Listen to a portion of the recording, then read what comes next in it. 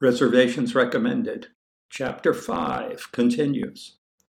"I'll go get some paper towels in the ladies' room," says Layla. "Where do you suppose it is?" "Off the foyer. Just ask the maitre d'. He scares me to death." "They're trained to do that. Just picture him with his clothes off." "That never works for me. Mom tells me to do that too." "Then imagine him picking his nose or something. He's just a flunky." "Okay." She goes off on her quest, and when she approaches the maitre d', she looks back over her shoulder, rolls her eyes, and makes a comical grimace for Matthew's benefit. She's adorable. "Yes," says BW, "and what adorable expressions she'll make when you possess her, Matthew. If she's a virgin, and I think it's highly unlikely, you may even see a real grimace. Perhaps, though, she'll try to give it a comical twist, like this, so you won't feel that you're hurting her.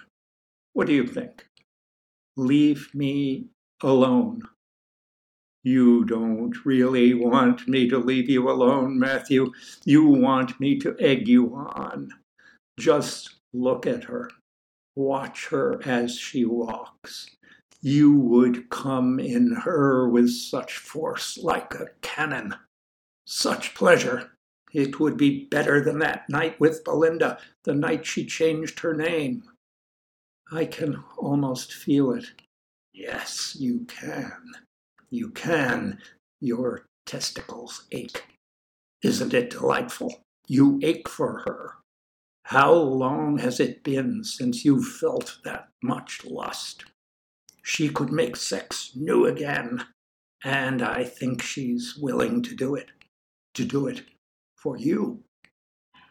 "I don't know. I don't want to think about that anymore right now."